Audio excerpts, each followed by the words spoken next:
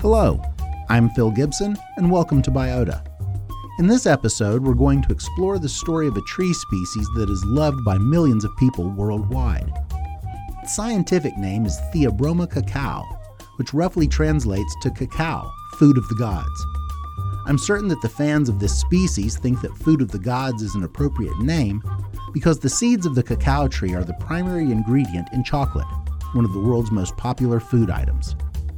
In this episode of Biota, we're going to think about cacao's past, present, and future, and to do that we're going to be joined by Mr. Robert Bowden, president of Vivi Ray Chocolates and an expert on the modern chocolate industry. I had the opportunity to interview him and talk about chocolate last August. But before we get to the interview, let's briefly explore the history of humans and cacao. Humans domesticated cacao over 5,300 years ago from wild species growing in the rainforests of South America. The genus Theobroma and its closely related but still wild relative genus, Herrania, have a long history of use as sources of natural resources, foods, and medicines by the indigenous peoples of that area. Archaeologists studying pitchers, bowls, and other artifacts found at the Santa Ana la Florida archaeological site in southwestern Ecuador discovered that the Mayo Chinchipe people who lived there about 5,300 years ago were using cacao similar to a domesticated variety still grown in the area. Now, this finding is significant because it's pushed the domestication of cacao almost 1,500 years earlier than was previously thought to have happened in the Mayan cultures in Central America. Now, the Mayans believed that the god Quetzalcoatl gave cacao to humans as a sacred gift. Although the poor would occasionally use cacao seeds to a very limited extent as an ingredient in a gruel they ate, more often they would eat the cacao fruit pulp or squeeze out the juice from the pulp to drink fresh or to ferment. Cacao leaves were also used by healers to prepare different poultices and medicines. However, the leaders and wealthy individuals would grind roasted cacao seeds into a paste and then mix that paste with water and other local plants such as vanilla and chili peppers to make a frothy, spicy, and even invigorating drink.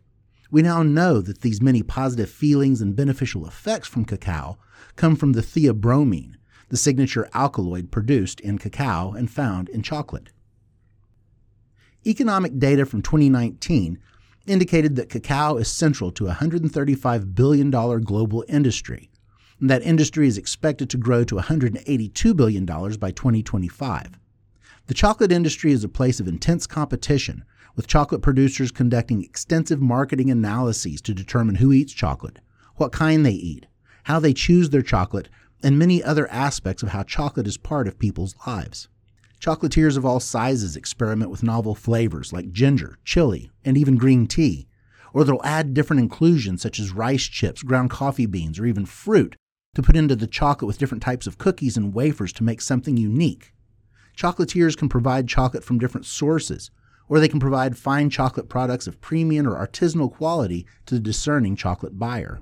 Now, all of the things I've talked about are just barely peeling back the wrapper on the topic of chocolate. So to help clarify some of the complexity in chocolate, I think it's time to bring in an expert. I'm thrilled to be joined by Mr. Robert Bowden, president and owner of Vivi Ray Chocolates, a company that specializes in artisanal, handcrafted, extremely fine chocolates. He not only works to provide some incredible chocolates to his customers, but he's also dedicated his efforts to bringing social justice and greater equity to the farmers who produce cacao. He's not only worked to help the people who grow cacao, but he's also served on the board of the Heirloom Cacao Preservation Fund. This is an organization dedicated to preserving heirloom cacao varieties, protecting biodiversity, and empowering the communities that grow cacao. Mr. Bowden has received multiple awards in recognition of his work to not only make better chocolate, but to make the world a better place. He was named one of the Black Enterprise Modern Man's 100 Men of Distinction, and his breadth of knowledge and impact on the fine chocolate industry has earned him the nickname Mr. Chocolate. So here it is, my interview with Robert Bowden. Hello, Mr. Bowden. Welcome to Biota, and thank you for joining us today. Thank you for having me. So where I would like to start is with you just describing to the listeners what Vivi Ray Chocolate is. Vivi Ray Chocolate is a made-to-order chocolate company that specializes in fine cacao from around the world. We pretty much do, we're kind of a corporate-centric. We do large volume, but we bring a fine chocolate flair to large volume, if you will. That's kind of what we do. That's our bread and butter. And when I'm not making chocolate, I teach a lot. I give lectures and try to get more people interested in chocolate. Now, when you say large volume, what do you mean by that? What's that to you? To me, as a small business owner, for large volume, I deal with a lot of companies that want to reach out to their employee base. So, like with the recent pandemic and people working from home, I work with companies that are trying to stay connected with their clients, with their employees, and we may ship nationwide and globally. We have shipped globally to thousands of a very particular item that's crafted just for this client, and we'll send it all over the world. So that could be my most recent order has, I think, 34,000 pieces. So that's an undertaking we're starting now. So that gives you a volume. We do everything from 100 pieces to, as much. I haven't said no yet. So excellent. Now, when you were growing up and thinking about what you wanted to do in life, was making chocolate or going into some food-related career something you had been thinking about? Never. It was not on the radar at all. And so how did you end up going down this career path? I was finishing up a career and trying to figure out what was next. And I knew what type of life I wanted, and I knew what type of work I wanted to do or how I wanted that work to make me feel. And I try to remind people of that. I don't care what you do. Figure out how you want to feel every day and what you want to do, how you want to live. So I was trying a couple of things. I was a business consultant for about a year. And one of my clients was a chocolate maker. And even then, it wasn't in the realm. He just kind of designed flavors. And I worked with him for a while. Realized that my services were kind of not going to be what he needed. We parted ways, and I realized that then I have all this information, and I'd learned so much about chocolate, and I was fascinated at the production process and the growth, and something that I'd never really given much thought to. I mean, it's a piece of chocolate, and so yeah, that was about 7-8 years ago. We celebrated our launch. I think our opening day is 7 years ago this October. So I ended up attending some industry meetings and took this business plan that I designed for this other guy and said, let me try my own advice. And I wanted to see if I, not so much if I knew what I was talking about, but let me see if he could have actually applied what I wrote. And the business I have today is that business plan. So excellent. Well, let's explore the process of making chocolate first. Can you explain to us the general process you go through in terms of how chocolate is made? That is, what ingredients show up at your company, and then what do you do to turn them into what I have to say are some of the most flavorful chocolates I've ever tasted in my life? Okay. It's the chocolate making process. The process is pretty straightforward once it gets to my door. There are two methods. There is what you may hear often as bean to bar. And then that context, the beans, the actual chocolate beans show up at our facility. And then we go through the process of turning that into chocolate. There's also confections, which finished chocolate or baking bulk chocolate shows up, and we make an agreed dessert from that. But for what I do, for bean to bar, you go through a process of roasting, grinding. So think of a toaster oven. Cocoa, the beans are roasted at about 200 or so over a period of time, and the determining factor changes the flavor. The roast, think coffee beans, think of along those lines. You don't want it burned, and you can definitely tell when it's been burned. You roast, then you grind. It's pulverized, and it continues to grind. And I think that's the lengthiest process that most people don't understand, is that cocoa is a bean. It's just a seed that comes out of a pod. It's fermented, dried. Then it goes to this grinding process that may take anywhere from 24 to 37 hours between most of my chocolate will just sit and grind. And it continues to grind and gets finer and finer until the particles turn and liquefy. And you're pressing out the cocoa butter that's inherently in those beans. Then I add a sweetener. It could be a sugar. It could be, there are various sweeteners that people like to add. And I try to keep it simple. We have no preservatives. We don't really add anything else. We keep it. There's cocoa butter. There's cocoa solids and a sweetening factor. And this takes about 4 to 5 days if I'm going from start to finish. It takes me the grinding process takes about 2 to 3 days by itself. We add another day for roasting and shelling, and then once the chocolate is made, I usually let it sit for about a day or so. And then we start making something. So then that's bars, that's treats, that's anything else. But you're looking at about a 5 to 7 day process. Now, that's not how, I mean, people started using chocolate first. They didn't just start off with, let's make candy bars. Where did it come from? Who started all this? Right now, it is the Central America is the origins or the categorized origins of cacao. And it was, again, as the bean, it was dried. It was the fruit that was grown there. It really only grows in about a 5 degree north or south latitude of the equator. And so it's grown there it's Central America. I guess you could say it's like it was a drink. It was not sweet. It was not a chocolate bar. It looked nothing or tasted anything like we enjoy today. And it was more of like a frothy, water-based, spicy, chalky kind of treat, I guess you could say. It was not what I would call tasty. But it is known as food of the gods. That is literally the scientific name of cacao. It is food of the gods. And it was only enjoyed by the wealthy and nobility.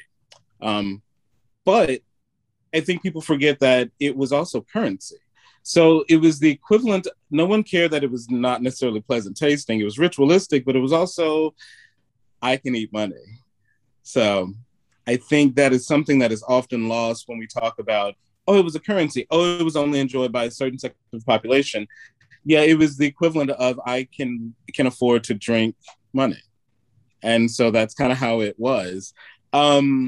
But it was a very spicy and watery, and it just was that. Chocolate didn't come to be what we know for several hundred years later. So. And so that would be when it was spread. It was taken to other places, and they would start to experiment with it and give, I guess, regional flavors. There were a lot of fortuitous accidents. What are some of those? Yeah, it started. They were still trying to find to make it. It was not really palatable at all for European palates that were coming back with the explorers and all.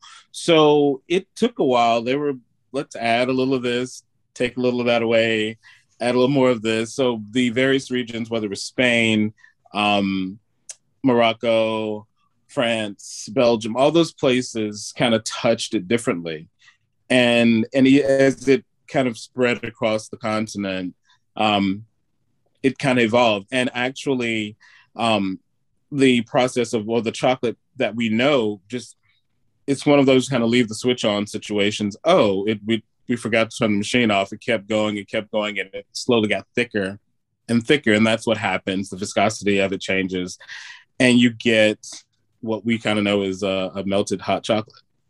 Oh, so it just came by accident, and people experimented, and that gives you're just it's trial and error. There was it looked differently in many places, and so it was in Spain, or the areas, the monks in Spain, or who added milk and creams to the mix to make it a little smoother, and each region added its own level of spices or processing, and I think by the time it got to Belgium, as we hear a lot of people commonly say, is that Belgian chocolate? I don't think they understand that that's a process, not an origin, or not a designation. It literally is just how it's made. Okay. Now let's turn our attention more to the production of cacao and growing the plants where chocolate comes from.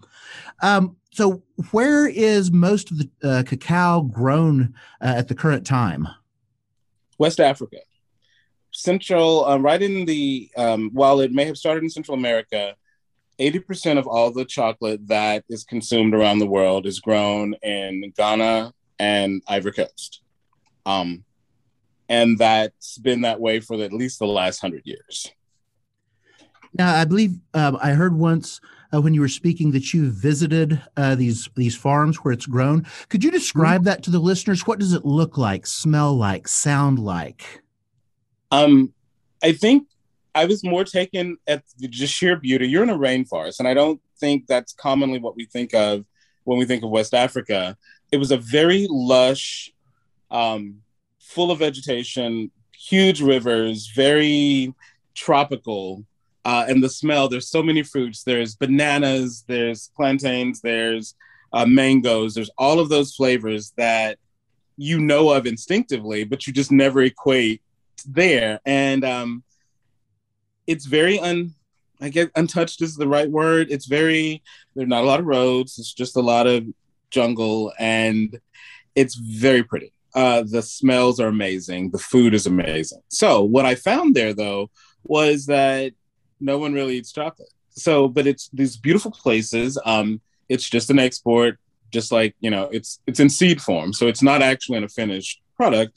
It's just another seed or bean, like we look at corn or lima beans or anything else. It's exported just as the bean. So when you're there, no, you can smell it in the air, though.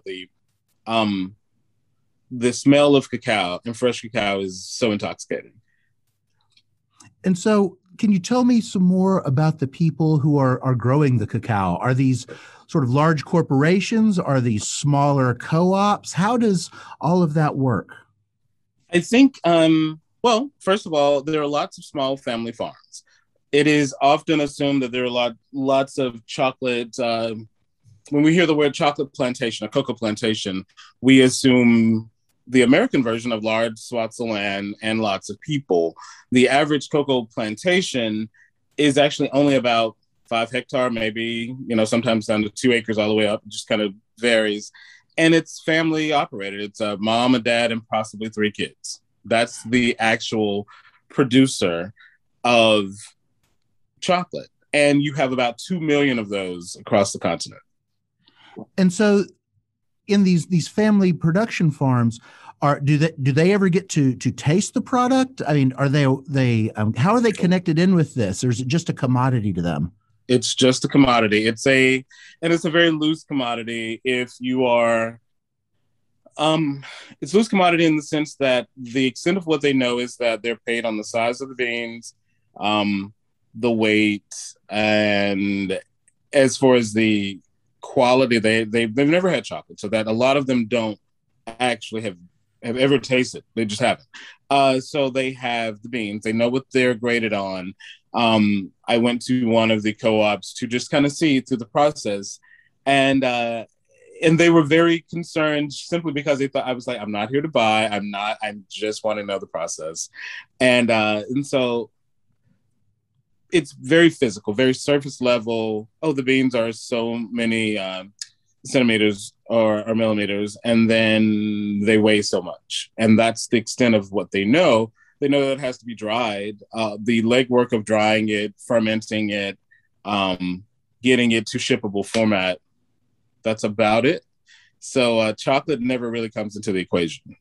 Chocolate is still one of the existing pre-colonial businesses. So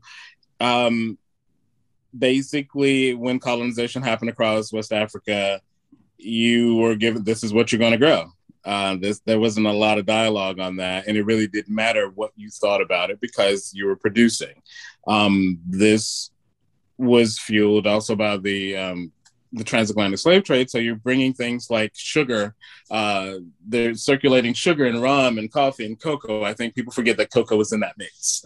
And so what happens is it became a cash crop for places like Switzerland and France and Belgium, who again occupied, and some still do, those countries. So what happens is it was never ever involved in the end product was never a cog in the system. It was just, you make these things, and that impacted the salary as well. That impacted how they were paid, what they were paid. the average cocoa farmer subsists on about $1.25 to $2.50 a day. They make so much per pound. The catch 22 is that that's not a linear thing. So I spent a week in the rainforest, and I can say pretty much they grow, they harvest, and then hopefully, with all contingent on their abilities, they have to ship this via some truck, if the truck can get in, if it can't, if they can get gas, if they can't, and ship this to a port, to which they are then told, this is what you'll be paid. And that may happen. That may now happen. There may be a standoff that they have nothing to do with, and their money is being held in suspension. And so it's a very tenuous, it's a very uncertain cycle, but that's the cycle that they are governmentally and economically locked into right now. And so if people want to make an ethical chocolate purchase, or they want to, do what they can to help these growers, what are the things that they should be looking for? What are the things they should think about when they make purchases? Your chocolate maker, your chocolate, since again, thank you for the internet and the ability to shop from all over.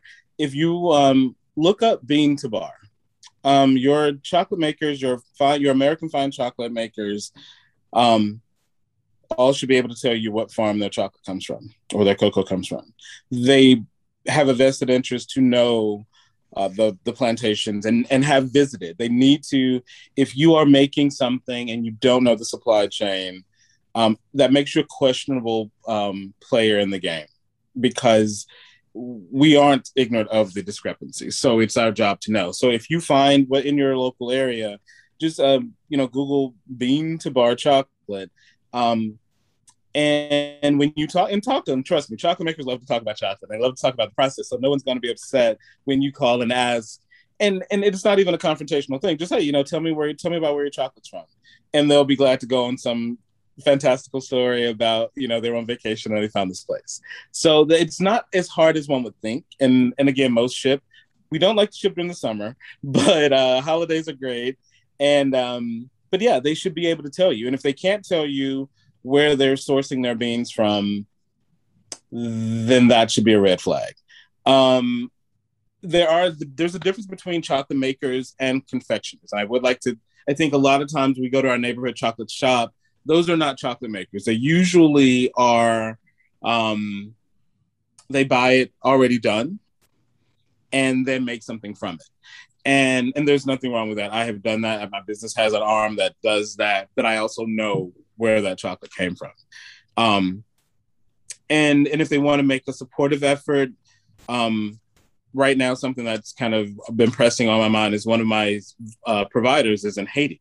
And I made it a conscious choice to buy chocolate as she was trying to rebuild the economy there after the earthquake, not this most recent one. She opened something that they could do, they could produce. They grew cacao in Haiti, and it's called Askanya, Askanya. But that's one of those things that my give back is I will try to find and buy from if I need bulk volume items. So yeah, it's talk to them. Google it and talk to them. It's not hard. One last question about just the production side of things. The IPCC report just came out talking about climate change and these impacts. What would you say are some of the biggest challenges maybe with climate and the environment that are facing cacao growers, the chocolate industry right now? Chocolate is very temperamental, both to make, to grow, to hold. It's a very, very tenuous, volatile, all of those things. So cocoa is only really grown in about 13 regions around the world total. And with it all being around the equator, climate change is affecting it really, really fast. So we're looking at where are some of the regions that can expand. And we're trapped between a couple of major issues. If you go further north of West Africa, which is Ghana, Ivory Coast, Togo Benin, you're getting into the Sahara Desert. So there's not much to grow there, so it's inching up. So the growing climate is inching up further and further south from the equator. So if you go south of West Africa or south of Ghana and Ivory Coast, you're in the ocean. So you're kind of landlocked and trapped there. So there's some concern. There's some legit concern about climate change. There is space. There's a little space above. There's a couple of companies I can't think of right offhand that are trying to do something with some of the space a little eastward and northern in Africa, because a lot of it's protected over just above those countries, so you can't cultivate it. So that's a good issue and a bad issue. Yes, I'm glad they're conserving, and yes, they're building more forests to hold back the Sahara Desert, but you're definitely running out of space for cacao. In the islands in Central America, same issue. If you go, you're on an island, so there's not a lot of space to go. And even on some of the peninsulas, you're looking at, well, if we go north, we're in the water. If we go south, we're in the water. So that climate change is very real. So we are looking at everything from how to greenhouse and harvest, which isn't the most it isn't the most stable. They're still developing. It doesn't, because cocoa doesn't grow like everything else. I think that's something to be noted. So the uniqueness in how it is grown, doubled with the impact of climate change, is very, very shaky right now. Like so many things. All right. Yeah. So now for this last part of the interview, I have some questions that students have asked me about chocolate over the years in my intro biology courses and economic botany courses. And I've done my best, but I figure you are the person who can answer these things. I'll give it my best. Okay, so first one, a little bit of some Mythbuster type questions. Does chocolate actually cause skin problems and people to have allergic reactions? Short answer, no. Long answer, there are lots of things that get between you and natural cocoa or natural chocolate. Think about cocoa butter. Cocoa butter is great for your skin. Cocoa butter is wonderful. That's the same cocoa butter that's in your chocolate. It's just been added fragrances and so on and so forth, but don't eat it. But it has been, that is cocoa butter. So cocoa butter is great for your skin. That is the emollient that is inside of that, the plant fat. What you are usually having breakouts from are the additives, the preservatives, the artificial flavors, colors, and sweeteners, all of the, what I call fake stuff, that is causing the issue, the allergies. I'm not saying that no one can have a chocolate allergy. But you're going to have to rule out so many other things before you get there. Okay, let's go with another question here. What is white chocolate? White chocolate is the cocoa butter I was just talking about, added to a milk fat. So you take the plant fat that is cocoa butter, once it's pressed out, so that gives you think about cocoa powder. You want to know how you get cocoa powder? You press it enough till it becomes dry. You press it till all the liquid comes out. And so it's a pretty extraneous process. So the remaining liquid that is pressed out of the chocolate that is left over, you take and add with a milk fat. It's clear already. The milk fat is white. That's why it is white. A lot of people would like to say it's not chocolate because it doesn't have cocoa solids, but think of it in these terms. If you have an item, a cocoa bean is 50% solids, 50% cocoa butter. Are either of those not chocolate? So white chocolate is real chocolate if it's really white chocolate. It's expensive to make. So before you run to your grocery store and grab what you think is white chocolate, look on the back of it and make sure you're not eating palm oil, artificial flavors, and colors, because that is quite common. It's also known, I think it's a candy melt. If you have to, if you can use the chocolate and not temper it or fluctuate the temperatures in it, if it can just be melted and goes right into temper, that's not chocolate. Okay.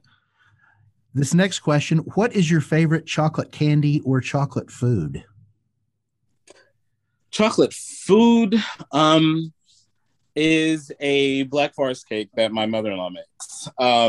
Chocolate candy is a Twix. I don't eat a lot of candy, ironically.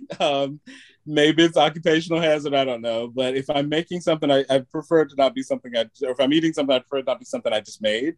So I like a Twix, but I've always liked Twix since a kid. But dessert, a Black Forest cake with real chocolate and real cream and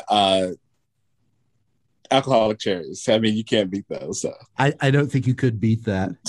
All right. So is making chocolate still fun? Are you still enjoying it? I love it. I love the process. I will say that some people like making chocolate bars or making chocolate truffles. That's their passion. To me, I'm fascinated with the entire process, both from the business side, the production side, the growth. I like it. I'm an outdoor boy, so I like looking at what's happening on the farms. I like knowing the process of that. I'm good at, let me rephrase, I am very good at making a finished product, but my passion lies a little bit further up the supply chain. Okay. So as we wrap this all up, I've got two final questions to sort of put this into a larger context.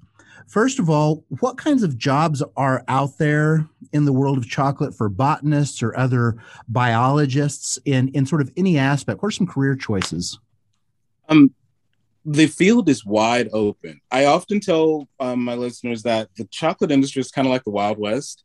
There's so many opportunities from a scientific standpoint to understand, again, the production, the growth, the horticulture of understanding how the longevity, the reproductive cycles. There's so many things that go into that most chocolate makers, I mean, honestly, we are a second career. So you'll find a lot of lawyers, you'll find a lot of chefs, you'll find just miscellaneous. I came to chocolate in some fashion. So we need the support of people who are knowledgeable in the science of and how to apply the processes. We need those things to strengthen and improve, because right now you have a pre-colonial system that's based on slave labor and volume. And that's really the basis of the cocoa industry. And we're working hard to change that. And there have been great strides made, but our industry's partnered with a lot of universities to work on research. So many opportunities. Find something that you specialize in as regards to research and testing and run with it. Now, this last question, I want to take an even larger perspective on all of this. And you have been recognized as a leader in the field of business, and you were named one of the 100 Men of Distinction by Black Enterprise Modern Man in 2017. You have, I believe, 20 years of experience as a world champion horse trainer and experience there. So can you give maybe just some advice that you would give to any listener out there, especially those who are in college and are just thinking about the future, particularly now that everything is so unpredictable and there are just a lot of challenges? What advice would you give to folks as they sort of think about where they want tomorrow to go? Don't be married to your expectations. Be willing to evolve. Be willing to see opportunity. I'm able to be successful in chocolate as a business owner now due to the wildly diverse background that I had. So you don't fail, you find new ways of doing things. And I think that is don't be so concerned about the outcome. Do the work and the outcome will be what it is. But that can take you into so many places. If you'd asked me 20 years ago, would I be doing chocolate? I probably would have laughed, simply because I was not a big chocolate eater. I didn't really know. I wasn't a chef. I wasn't a chocolate eater. I was none of those things. So, but understanding that I have skills that I've acquired along the way, you have skills that you acquire as you grow, be excited, stay curious. Excellent. Thank you. Before we wrap this up, would you please share your website or where folks can find out more about Vivi Ray chocolates? Yes, it's cocovivere.com. It's COCOAVIVERE.com. We have taken off for the rest of the month of August, but what we do is we're open. Call us. I always tell people, tell me what you want to do. Tell me what the impact you wanted to have, and then I'll give you some options. It's not we're everywhere like that. Social media, Coco Vivere on Instagram. You can find us. All right. Thank you very much for taking this time to be on the podcast, and please take care. Thank you. As you can tell from what Mr. Bowden shared with us, chocolate is a plant with a complex history as it's made its journey from the rainforests of the Amazon to worldwide commodity. It was part of the triangle trade that carried plants and the enslaved people to grow them among West Africa, the North American and Caribbean region, and Europe.